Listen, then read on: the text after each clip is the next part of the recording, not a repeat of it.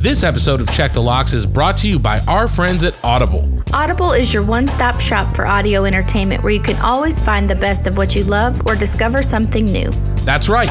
Audible offers an incredible selection of audiobooks across every genre, from mysteries, thrillers, biographies, and of course, true crime. And as an Audible member, you can choose one title a month from their catalog to keep forever, including the latest bestsellers and new releases. Audible members also get access to thousands of podcasts from popular favorites, exclusive new series, and this very podcast you're listening to now. Plus, the Audible app makes it easy to listen anytime, anywhere.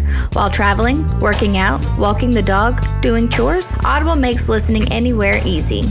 And best of all, Check the Locks listeners can try Audible for free for 30 days. So head over to audibletrial.com/checkthelocks or click the link in the show notes to start enjoying Audible today. Warning, Check the Locks podcast is a true crime podcast and may contain graphic descriptions of violence, murder, sexual assault, and more. Check the Locks podcast is not appropriate for all listeners. Listener discretion is strongly advised.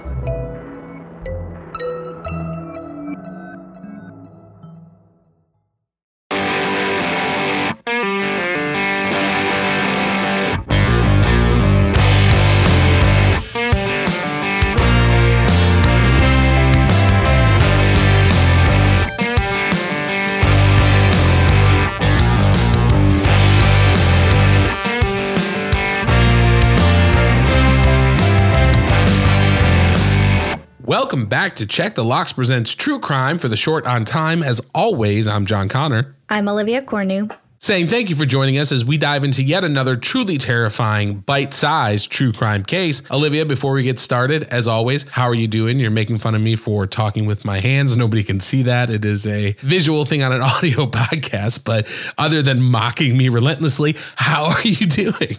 To your knowledge, I was not mocking you. I just get really into a truly terrifying, bite-sized true crime case. Oh, okay. Well, my mistake. I definitely apologize. But how are you doing? How has your week been?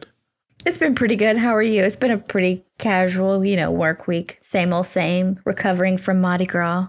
Same here. It's been very low key. We're, still recovering from the birthday fun and stuff like that. I know you have a house guest, so this is a short on time episode. You're recording in their bedroom currently, so we will get through this as quickly as possible. But I'm glad that it's been a good week for you and super happy to be here. I tell you all the time, but getting to hang out with you and record these episodes is the highlight of my week, and I love to do them. So just happy we get to do another one. Yeah, and since we're always here, and I don't know if the listeners, I feel like we've talked about it a couple times, but we talk about the mess behind me. It is clean. Let the listeners know that it is clean back there. My laundry is clean. We have talked about it. There's a reason that we don't do video for this podcast, and it's because Olivia runs a laundromat out of her home. And so there is always piles of clothes behind her when we record. But because she has a house guest, laundry is clean, put away, the bed is made. I can see a blanket. So it is like hopefully this is like a whole new you. I don't know if next week we record and your visitor is gone, if it's just going to be a mountain of clothes again, but I'm like very interested to see how the story unfolds. I'm taking this opportunity to really turn this room into the office it needs to be. Well, I'm proud of you. You're growing up right before my eyes. You know? I am. Anyways, we're short on time, John. So what do you got for us this week? Oh my God. So I had never heard about this story before. Well, let me rephrase that. I had seen the headline, but I'd never really done any of the research on it. And it is a absolutely crazy story. I'm sure that a good portion of our listeners are familiar with it, but I'm hoping that we can maybe talk about it, bring a different spin to it. But today we are actually going to be talking about the Lululemon murder, which I knew Lululemon was a clothing company, but I had no idea that there was a murder that was attached to it. So really excited to jump into it. Have you heard of this story before? I think I'm similar to you. Like I've seen something come across social media at some point about this, but I never really clicked on it to see what it was about. So I'm really interested. So why don't we just jump right in? All right, you got it. So around 10:05 on March 11th, 2011, employees of an Apple store in Bethesda, Maryland heard a commotion from a neighboring store. One Apple employee heard a woman's voice say, "Don't do this. Talk to me. What's going on?" This was followed by roughly 10 minutes of shouting and grunting and the same voice saying, "God, help me, please help me." Now, the shop next door was a Lululemon Athletica retail location. And according to the Apple employee, they didn't call the authorities because they believed it was, quote, just drama. Now, for those who are unfamiliar, like myself, Lululemon Athletica is a multinational athletic apparel retailer. Real expensive. Yeah. Real expensive. That is why I'm unfamiliar with them, because I don't have that kind of money. Also, isn't it mostly women's clothing? They have men's clothing, but it's like men's athletic wear. Okay, gotcha. Well, I'm not athletic and I don't have a ton of money. So that's I wasn't going to say the athletic part. It's just implied. If you've listened to this podcast. Since we were just talking about your wife doing a 5K. Yeah. Like I said, she will be doing a 5K. I will be like, good job, honey. Like, that'll be the extent. Now, Lululemon was founded in 1998 by Chip Wilson in Vancouver, Canada. The company originally began selling yoga pants and other yoga wear, but expanded over the years to sell other athletic wear, lifestyle apparel, accessories, and personal care products. Their first retail location opened in November of 2000, and they currently have 574 stores internationally, and they also sell online. Now, the next morning on March 12th, that particular store's manager, Rachel, arrived to open the location. It was then that she made a terrifying discovery. 30-year-old Jana Troxel Murray was dead, lying face down in a pool of her own blood. Murray was a graduate student at Johns Hopkins University, and she had taken the job at Lululemon because she was pursuing a master's of business administration and believed that it would help her meet other active people and to attend seminars. Another employee, 29-year-old Brittany Norwood, was found bound with zip ties in the store's bathroom. Police freed the seemingly terrified Norwood and began to ask her about the events of the previous night. According to Norwood, the pair left the store at around 9:45. However, Norwood called the store manager to inform her that she had left her wallet and that the pair would be going back to get it. She told police that as the women entered the store, a pair of masked men slipped in behind them. According to Norwood, the men raped both women before they killed Murray. She also shared with police that she was tied up as the men shouted racial slurs at her. Norwood told police that her life was spared because the men said she was, quote, more fun to have sex with. After hearing the story, police immediately began a manhunt for the suspects. They reached out to local stores to see if any men had recently purchased ski masks, and police even believed they had a lead when they located a man who matched the description Norwood had given them. So I want to stop right there before we go any further. As we've kind of dived into the events, what the store manager has found, things of that nature, where's your head at as we're diving into this?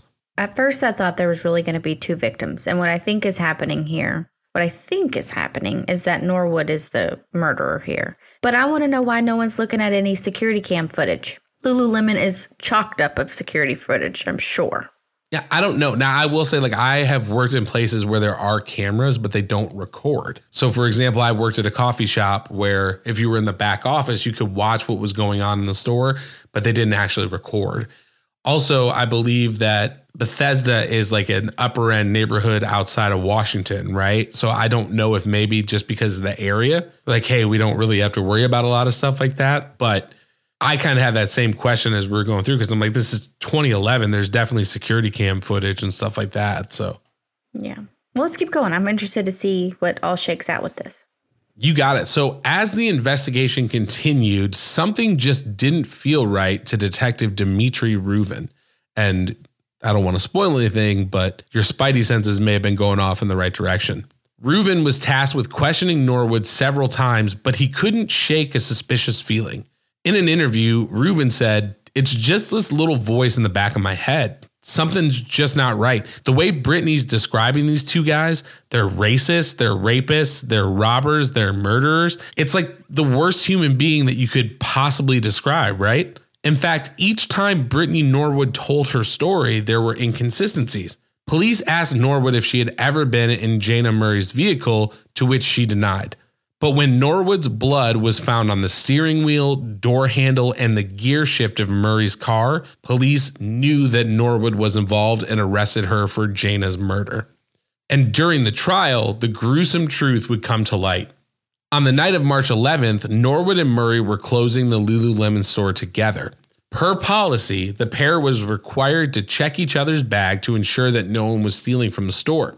During the check, Murray discovered a pair of stolen leggings in Brittany Norwood's bag. In fact, Norwood had a history of stealing.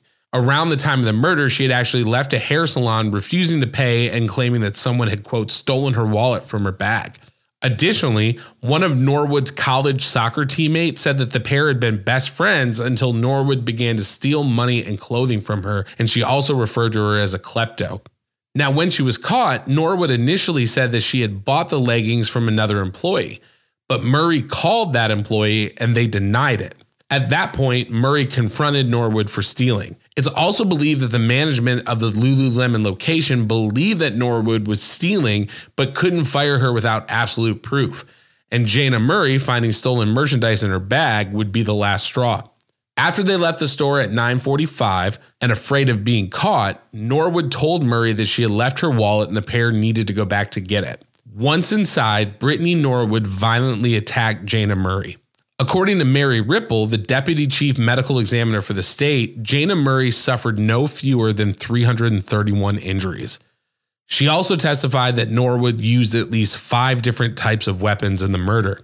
Murray's head and face were badly bruised and covered in cuts, but the blow that likely killed her was a stab wound found in the back of her neck that severed her spinal cord and entered her brain. Murray's injuries were so severe, in fact, that the family could not have an open casket during her funeral services.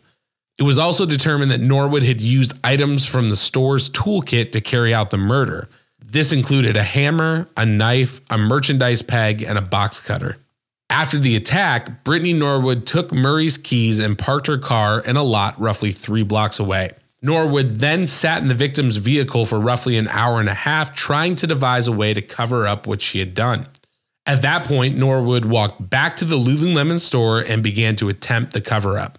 She took money from the register to make it look like a robbery had occurred. She then sliced and ripped Murray's pants to make it look as if she had been sexually assaulted. At that point, Norwood also cut herself across the forehead. Then, Norwood donned a pair of size 14 men's shoes. She jumped in a puddle of Murray's blood and began making tracks around the store, hoping that police would buy that a male intruder had been there. Norwood then bound her own hands and feet with zip ties and took her place in the store's bathroom. And Olivia, before we kind of go a little bit further and we talk about the defense and any sentencing, anything like that, just hearing what this woman has done to cover up her actions. I mean, when I was reading this and researching, I was like, how does someone's mind come up with this? You know, and I don't know if you had a similar feeling as we were going through the case. This to me sounds very premeditated, and I don't know if you'll get to that later or not, but to say that she had 331 injuries and that she used this toolkit at the store, I just feel like this was very premeditated. And for someone to be like, oh, well, I was afraid of getting caught for stealing a pair of leggings, I feel like there was more to the story, because why would she care so much? Like, you lose your job, big whoop-de-doo, you'll just get another one. So I'm just really confused as to why this was such a brutal murder. No, and I had that same thought. I was like, $100 leggings or whatever they cost, right? Like, is not worth this person's life. And then I started thinking, well, like, okay, she's stolen from other people before. She's making false claims. Like, there's some level of mental illness at play here. Mm-hmm. And I don't know if maybe that is more of the contributing factor. Maybe it's not so much like, I don't want to lose my job, but maybe it's like, I lose my job and then I can't afford this and I can't afford that. And then, you know, I end up in this situation, like panic's kicking in. Yeah, my only solution then is to kill this person, which is an insane rationale. And again, that's completely speculation, but that was kind of the feeling that I got as I went through. It was like, there's some underlying issues here. It's not just like I was caught stealing and I don't want to lose my job. You know what I mean? Yeah, I mean, I would have just been like, sure, yeah, I stole the leggings. And then you just go get your job at the next little store in the mall. I mean, like. You want to split them? You get a pair of scissors and just cut them in half. Everybody gets one leg. You can have one leg. I'll have one leg. Okay, keep going. I got to hear how this goes, how this pans out. Awesome. Now, in regards to what you're talking about, interestingly enough, Norwood's defense team didn't deny that she had murdered Jana Murray. However, they did argue that the events of that evening were not premeditated. John, correct me if I'm wrong, but isn't there like more of a charge, or like the charges can be more in murder if it's considered premeditated or not premeditated? Yes. So premeditated is like I planned it out. You know what I mean? I came up with a plan. I knew what I was doing. And then I think what they tried to argue in this case was that it was a crime of passion, where it was, if she wouldn't have been caught stealing in that moment, then this never would have happened. It was spurred by something randomly instead of this woman's been at home being like, how am I going to kill Jana Murray? You know, I don't know if that factors into like, you know, manslaughter or if it's like first degree premeditated murder or first degree murder. But it definitely, the premeditated part definitely seems to carry a weightier sentence. Now, additionally, the defense lawyers were able to successfully argue that the stolen leggings were irrelevant to the trial because the information was hearsay. Because of this, Murray's attorneys were not able to share the motive of the crime with the jury. The defense argued that without a motive, again, this would be a crime of passion. However, the jury did not agree. At the end of the 6-day trial, Brittany Norwood was found guilty of first-degree murder and sentenced to life in prison. After her conviction, Montgomery County State's Attorney John McCarthy said her cunning and ability to lie is almost unparalleled. And the judge in the case told Norwood that she was, quote, one hell of a liar, ma'am. Brittany Norwood is currently serving her life sentence at the Maryland Correctional Institution for Women. So that's this week's case. We kind of worked through it. What are your thoughts on it? Where you at? I think it all panned out the way that it was supposed to be. That sure seemed premeditated to me. I feel like there could be more to the story other than just stealing these leggings. I think the defense was trying anyway to make the sentence lesser by saying, since there wasn't a motive and the leggings and stealing them weren't a motive, it's a crime of passion. But I mean, she murdered this girl. Not just murdered her, but like, I'm still stuck on the 331 injuries. That's intense. That's insane over a pair of leggings. Yeah, and for me, I think the lingering question, and maybe a listener knows this or someone can shed a little bit of light on this. For me, the lingering question is there an amount of time that has to pass for something to be called premeditated? Because they left the store at 9:45. They went back in to get the wallet at 10:05. That's when the commotion started. So when they left at 9:45, did she take a couple of minutes and be like, okay, well, this is what I'm going to do. This is how I'm going to kill her. And then say, oh, hey, I think we need to go back to the store. I left my wallet. Like that window, I think, is where the question is. Because I think if they had found the leggings and she just attacked her, you know, they're saying there's no gap in time. It's immediately whatever sick instinct she had kicked in and it unfolded the way that it did. But this is like, we left the store. She came up with a plan. I need to go back in my wallet. And then all of this unfolded. So for me, that's the real, because I feel like you can premeditate something in a couple of, you don't take months of planning to formulate a plan, if that makes sense. No, and then the other part of this that makes me feel like it's really premeditated is she went and sat in the car figuring out, how am I going to cover this up? So like there was a lot of thought about this. I would be interested to know if there's a certain amount of time allotted to consider something premeditated, but I just think you can't trust who you're working with. This was sketchy, and I'm ready to jump in on the deadbolt test. Yeah, we can definitely get into that. I will say before we jump into it, though, I think the hardest part for me about this story was thinking about Jana Murray's parents, because she suffered, like you said, these 331 wounds and was killed in this most horrific way to the point where you can't even have an open casket. And then you learn that it's about a pair of leggings. You know, you first hear that your daughter was murdered, and the story is they were attacked, right? Mm-hmm. And I'm sure as a parent, that's hard enough. And then later you learn that, oh, my daughter was killed because she was doing the right thing because somebody stole. Yeah.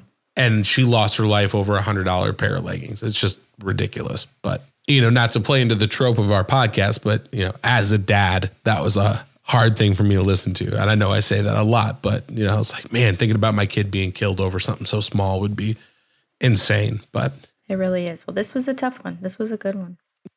Let's jump into the deadbolt test. I mean, we've covered it. We've talked about it. We've worked out our feelings at the end of the episode. What are you putting this at? I'm giving it an 8.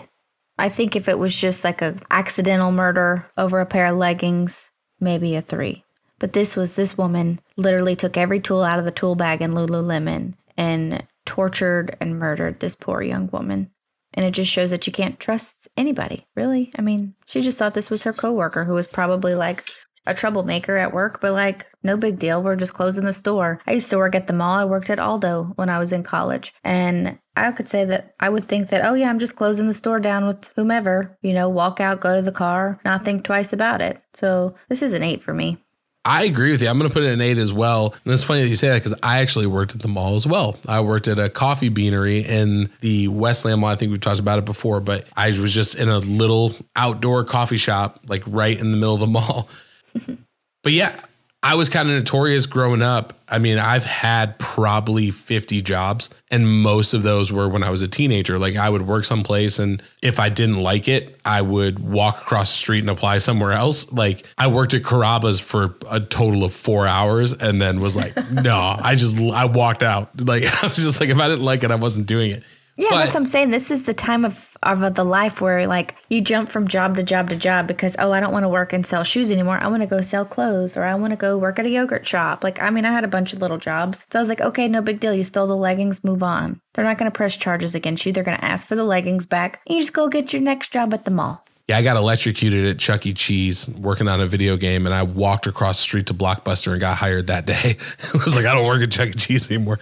My fingertips were smoking. It was weird. But I've closed a lot of stores down, and I've worked with a lot of different types of people. And this is one of those things, like you said, and we talk about it, a lot when it comes to cases about relationships and stuff like that. But it's like, you never really know anyone. Like, if you think you really know your wife or your husband and they can do something terrible, like think about just the dude that you're like making pizzas with or selling shoes with or, whoever. So for me, just the brutality of this murder and something happening to someone over a job that they probably didn't really care all that much about. You know what I mean?